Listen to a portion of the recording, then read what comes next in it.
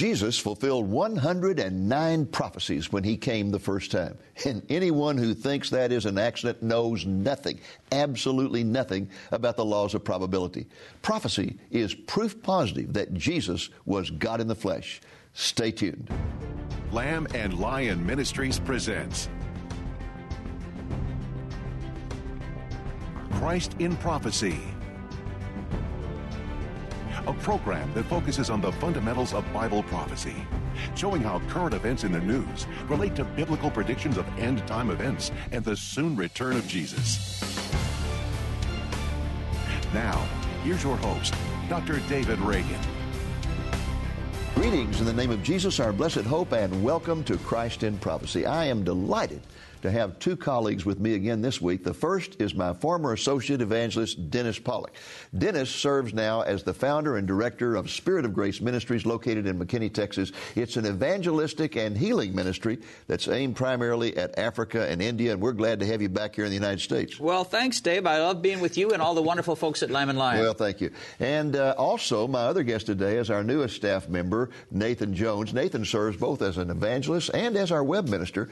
He's on the website 8 hours a day answering questions about Bible prophecy and assisting people in defending the Christian faith, praying for them, all kinds of things. Everything. All kinds of interactions. So if you have a question, you send it to Nathan. He gets all the hard questions.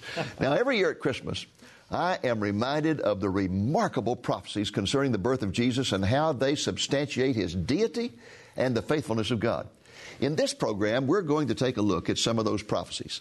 The first that came to mind are those that established the general time period when the Lord would appear. Tell us about those prophecies, Nathan. I'd be happy to. Dave, there's two of them. It's Genesis 49 and Daniel 9. Okay, well, I tell you what, let's take them in order, and let's begin with Genesis, 49? Yes. 49, okay. The verse I have in mind is Genesis 49:10, which contains words spoken by Jacob on his deathbed to his son Judah. Jacob said, "The scepter shall not depart from Judah until Shiloh comes, and to him shall be the obedience of the people." Now, the term Shiloh was recognized by the Jewish rabbis as a messianic title, so the term scepter refers to the judicial power of the nation. Thus, this prophecy is saying that the Jewish nation's judicial power will never be lost before the Messiah comes. But Nathan, didn't the Jews lose their judicial power during the Babylonian captivity about 500 years before Christ? Well, Judah's national sovereignty was lost, but they never lost their ability to have their own courts and judges during that time. Okay, so then the loss of the judicial power must have been during the time of the Romans. Exactly. It was during 7 A.D., the Jewish Sanhedrin Council had actually lost the ability to pronounce a death penalty. Well, you know, Nathan, that's remarkable because the Messiah had come 11 years earlier when Jesus was born, say in 4 B.C., and so Shiloh had arrived shortly before the scepter departed, just as prophesied. Exactly. Well, Dennis, tell us about the other first coming prophecy, the one that's contained in Daniel chapter 9. Okay, well, it's a pretty complex prophecy, so let me just summarize it. The prophecy was written during the Babylonian captivity. Basically, what it says is that the Messiah will come and be killed 483 years after an order is issued for the rebuilding of Jerusalem. That order was given by the Medo-Persian ruler Artaxerxes, and 483 years later, Jesus entered Jerusalem to be crucified. You know, Dennis, that is absolutely amazing, and the world, of course, would call that a coincidence. They might call it a coincidence, but the truth is that when you have these kind of prophecies and their precise fulfillment, that goes well beyond the realm of coincidence. That would be a God incidence. That is historical events that are orchestrated by the hand of Almighty God. I like that term, God incidence. You know, I would agree, Dennis. And, you know, I spent 7 years cataloging the messianic prophecies in the Old Testament concerning the first coming of the Messiah. And in that process, I discovered a total of 109 separate and distinct prophecies that were fulfilled in the first coming of Jesus. 109. And folks, a science professor by the name of Peter Stoner has calculated the odds of just seven of those prophecies being fulfilled accidentally in the life of one person. He concluded that the odds are 1 in 10 to the 17th power. And that's the number 1 with 17 zeros after it. That's 100 quadrillion, about 10 times the size of our national debt. Have you ever pondered the odds represented by this phenomenal number?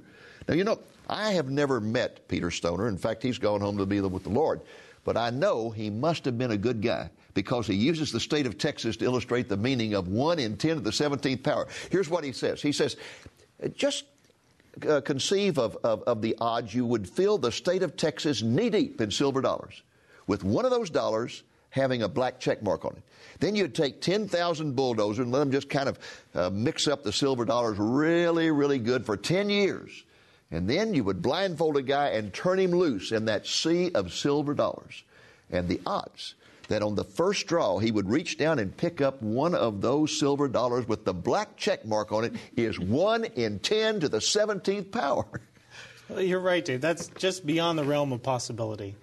That's why some people try to argue that Jesus fulfilled the prophecies on purpose, but most were incapable of being purposeful and being self-fulfilled. For example, consider the two we just looked at concerning his birth. How many of us have been able to control the timing of our birth? And not only the timing, the same is true about the place of his birth. Oh, yeah, that's right, Dave. That brings us to one of the most important Bible prophecies concerning Jesus' birth, and you can find it in Micah 5:2. Well, I'll tell you what, Nathan, before we read from Micah, let's take a moment for a song by Jack Hollingsworth of Acts 29 Ministries.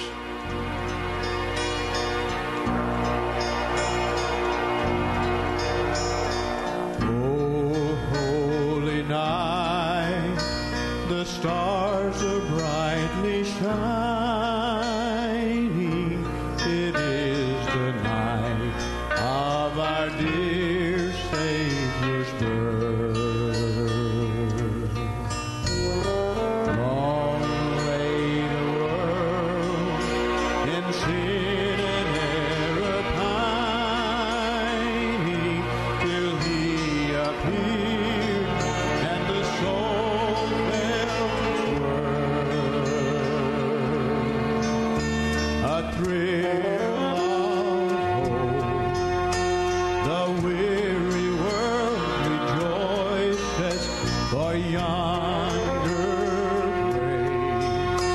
a new and glorious morn. On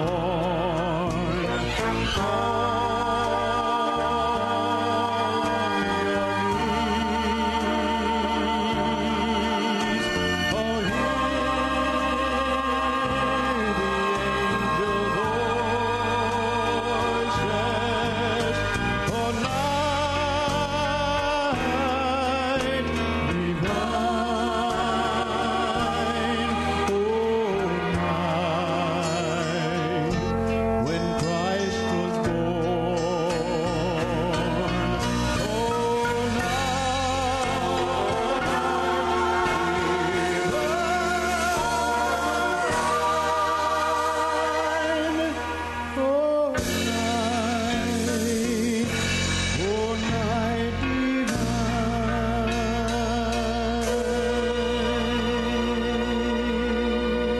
Thank you, Jack, for that beautiful song. And now, Nathan, let's go back to you and take a look at Micah 5, verse 2, which speaks of the birthplace of the Messiah. Sure thing, Dave. The passage reads as follows. But as for you, Bethlehem Ephrathah, too little to be among the clans of Judah. From you one will go forth for me to be ruler in Israel. This prophecy, written 500 years before Jesus' birth, specifically names the town where the Messiah will be born. Yes, it does, Nathan.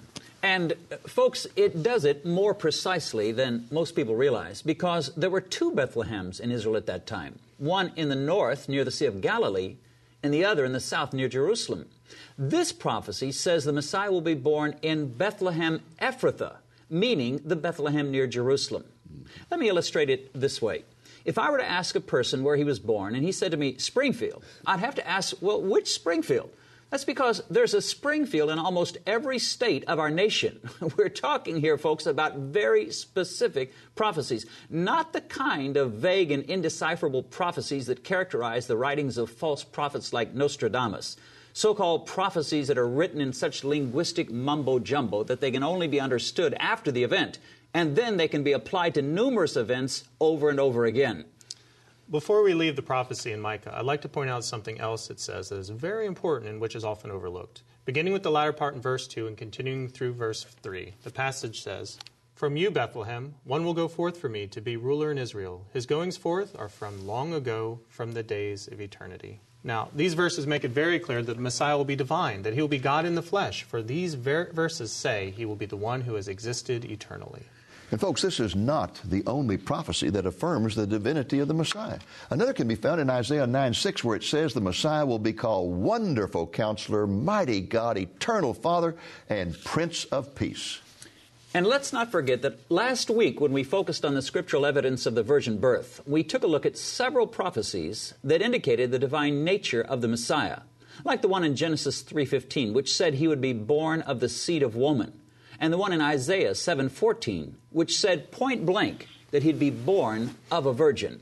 Folks, there are many other details in the Hebrew Scriptures about the birth of the Messiah that were prophesied long before Jesus was born in Bethlehem. For example, the prophet Balaam mentioned that a special star would mark the Messiah's birth, and that's exactly what happened. And Solomon, in one of his Psalms, stated that the kings would send the Messiah gift. The New Testament tells us that those gifts were brought by Persian wise men. Hosea prophesied that the Messiah would be taken into Egypt, and that is exactly what happened when Jesus' parents fled Bethlehem due to the threats of King Herod. And Herod's subsequent slaughter of the children of Bethlehem was prophesied by Jeremiah. The New Testament also contains many prophecies about the birth of the Messiah, and in a few moments we will take a look at those.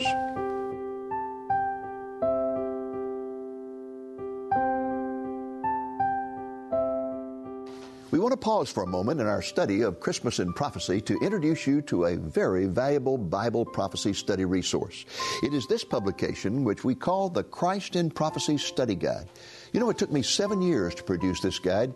My goal was to catalog every messianic prophecy in the Old Testament concerning both the first and second advents of the Messiah.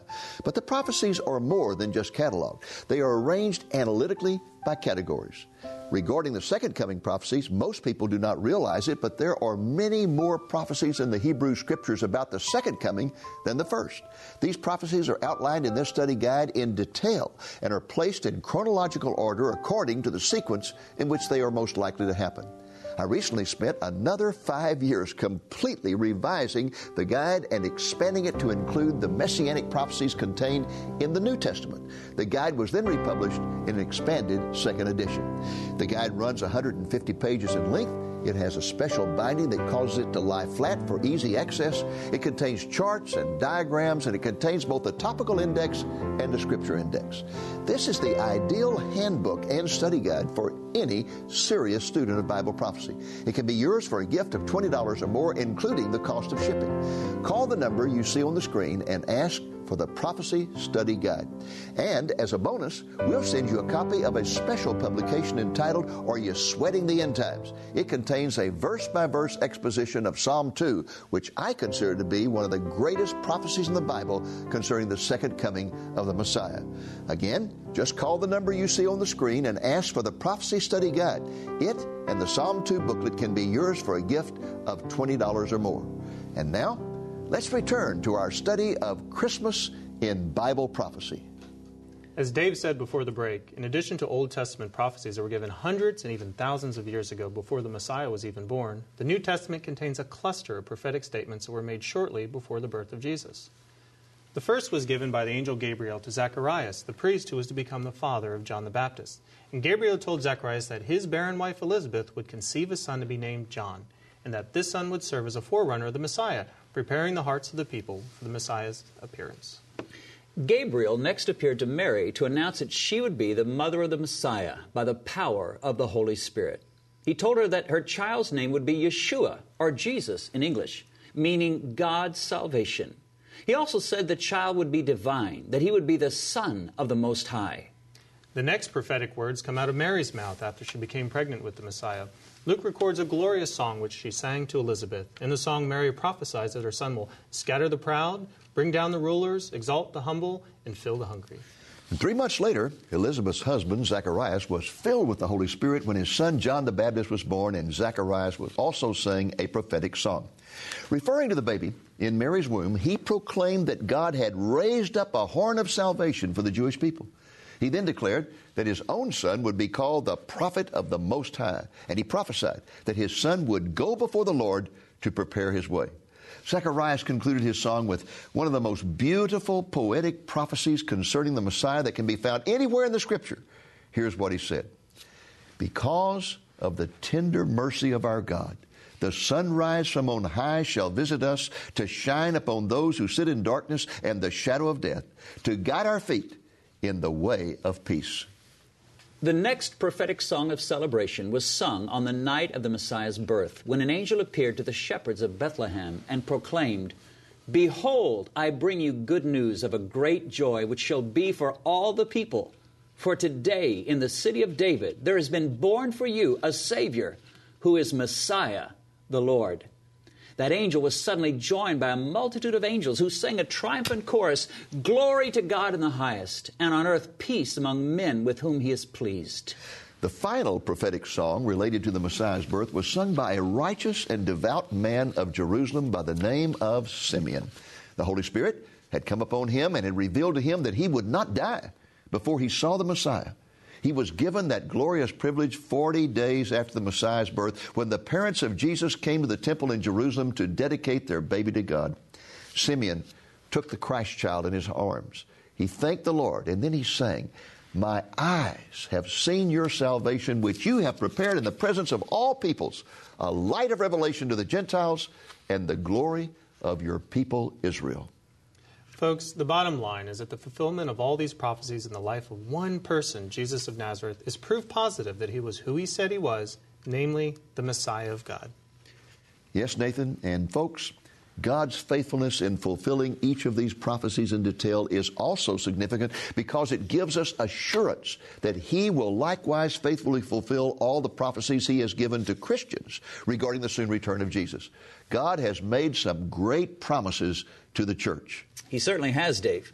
And that's why Paul wrote that the sufferings of this present time are not worthy to be compared to the glory that's yet to be revealed in us. And likewise, in 1 Corinthians chapter 2 and verse 9, Paul wrote, "No eye has seen, no ear has heard, nor has the mind of man even conceived what God has prepared for those who love him." And one day, very soon, Jesus is going to appear in the heavens and take the church, both the living and the dead, out of this world. And on the way up, we're going to receive glorified, immortal bodies that will never age again and never again feel any pain. And after the tribulation, we will return to earth with Jesus to help him reign over the earth, and we will see this world flooded with peace and righteousness and justice as the waters cover the sea. And Nathan, those are only a few of the glorious promises that God has made about the future. Folks, we can be assured that God will be just as faithful in fulfilling those as he was in fulfilling all the promises he made about the first coming of the Messiah. And now, let's pause for another song by Jack Hollingsworth of Acts 29 Ministries. Silent night, holy night, all is calm, all is bright, round yon virgin, brother and child. Holy infant, so tender and mild, sleep in heavenly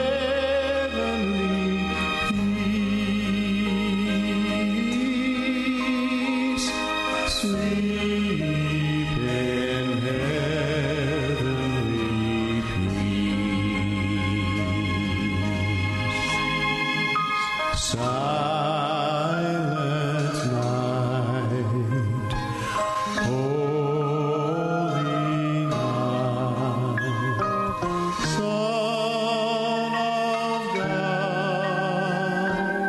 love's pure light, radiant peace from thy holy face,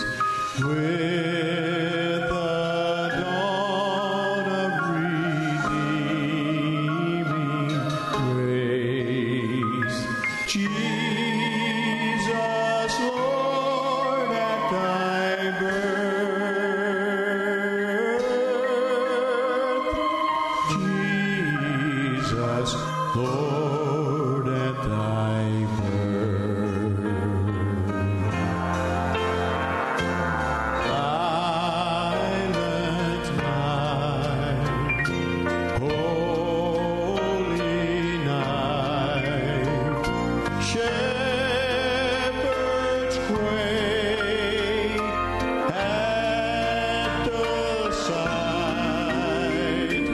as they hear the angels sing. Hallelujah, hail the King. Christ the Savior is born.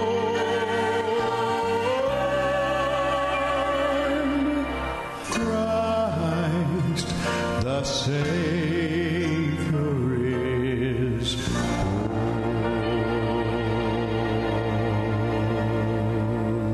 Thank you, Jack. That song was a great blessing. And now, folks, we want to return to one of the prophecies we considered earlier. It's the one that was given to Mary by the angel Gabriel when he informed her that she had been chosen by God to be the mother of the Messiah. It is recorded in Luke 1, beginning with verse 31. Nathan, why don't you read that for us? Okay. Behold, you will conceive in your womb and bear a son, and you shall call his name Jesus. He will be great, and will be called the Son of the Most High, and the Lord God will give to him the throne of his father David, and he will reign over the house of Jacob forever, and his kingdom there will be no end. Now, folks, this magnificent statement contains 7 promises. 4 of them relate to the first advent of the Lord, and they have thus been fulfilled. Let's consider those 4. The fulfilled prophecies are, number 1, Mary will conceive and give birth to a son. 2nd, his name will be called Jesus. 3rd, he will be called Great. And 4th, he will be called the Son of God. But Dave, what most people don't realize is that Gabriel's statement to Mary contained 3 other prophecies that have not yet been fulfilled. Those 3 unfulfilled prophecies are these. First, he'll be given the throne of David. Secondly, he'll reign over the house of Jacob. And thirdly, there'll be no end to his kingdom. Folks, I call these 3 promises the forgotten promises of Christmas because they are not taught by most churches in Christendom today. That's because most churches take the position that Jesus will never return to this earth again. That is called the amillennial viewpoint. The amillennial view is based on the supposition that the Bible does not mean what it says. To substantiate the viewpoint, its proponents are forced to spiritualize Scripture. Thus, in their interpretation of these 3 unfulfilled promises, they convert the throne of David into the throne of God, and the house of Jacob becomes the church.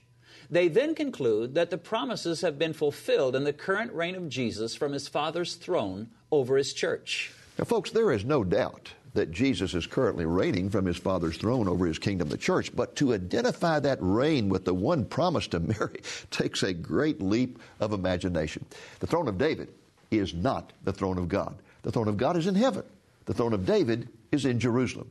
Jesus himself clearly differentiates between the throne of God and his own throne in Revelation 3:21. In that verse, Jesus says that he will one day allow believers to sit with him on his throne, just as his Father has allowed him to share his throne. Folks, Jesus is not on the throne of David today. He is sitting at the right hand of his Father on his Father's throne. He will occupy the throne of David when he returns to earth to reign from Mount Zion in Jerusalem. Nor is the church the house of Jacob. This is an Old Testament term for the children of Israel. The church is never referred to in the Scriptures as the house of Jacob. The Bible teaches that a remnant of the Jews will one day accept Jesus as their Messiah, and this will occur at the end of the 7 years of terrible suffering called the tribulation, or the time of Jacob's trouble.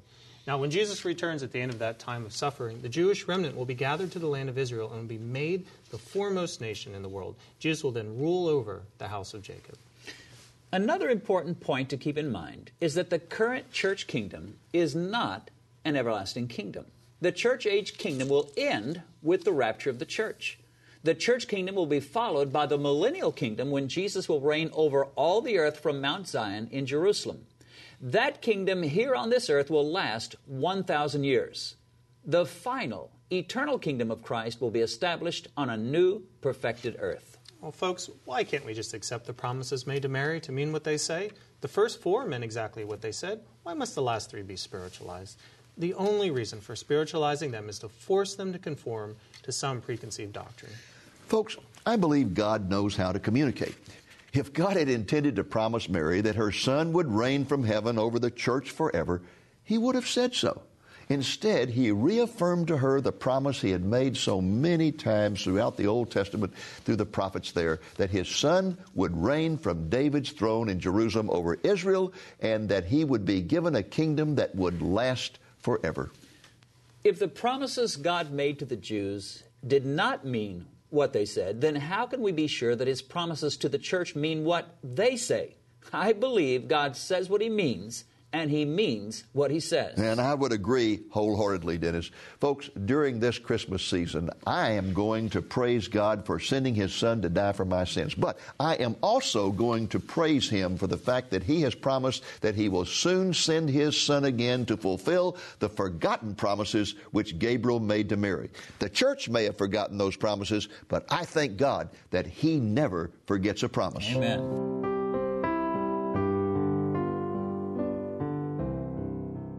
Greetings to all of you, and on behalf of all of us here at Lamb and Lion Ministries, I would like to wish you a very blessed Christmas. I'm David Houck, Dr. Reagan's grandson. When I was a child, he wrote this book for children and dedicated it to me and his other grandchildren. The book's title is Jesus is Coming Again. My parents read this book to me many times when I was a preschool and elementary age child. It taught me about the wonderful promises God has made to all believers concerning the future. This was the book that introduced me to the word Maranatha. This is the only book about end-time prophecy that has ever been published for children. It starts with the rapture of the church and continues through the end of the millennium to the beginning of the eternal state in the New Jerusalem on a new earth. As it tells the story of end-time events, it focuses on the positive promises of God, like the promise that we will receive new, immortal, and perfected bodies, that the blind will see, the deaf will hear, and the lame will walk. The book is printed in full color and contains dozens of beautiful illustrations, like this one showing the marriage feast of the Lamb, and this one showing the second coming of Jesus. It even has a coloring page at the end. This book is printed in a large size with a very durable cover.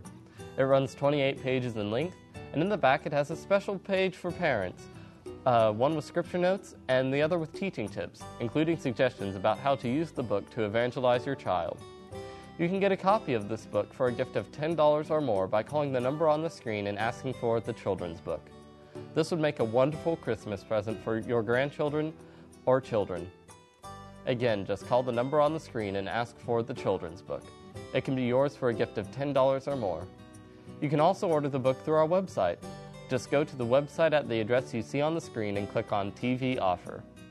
Now, as we say goodbye to you and the old year, we want to welcome in the new year by saying, Merry Christmas and a blessed New Year.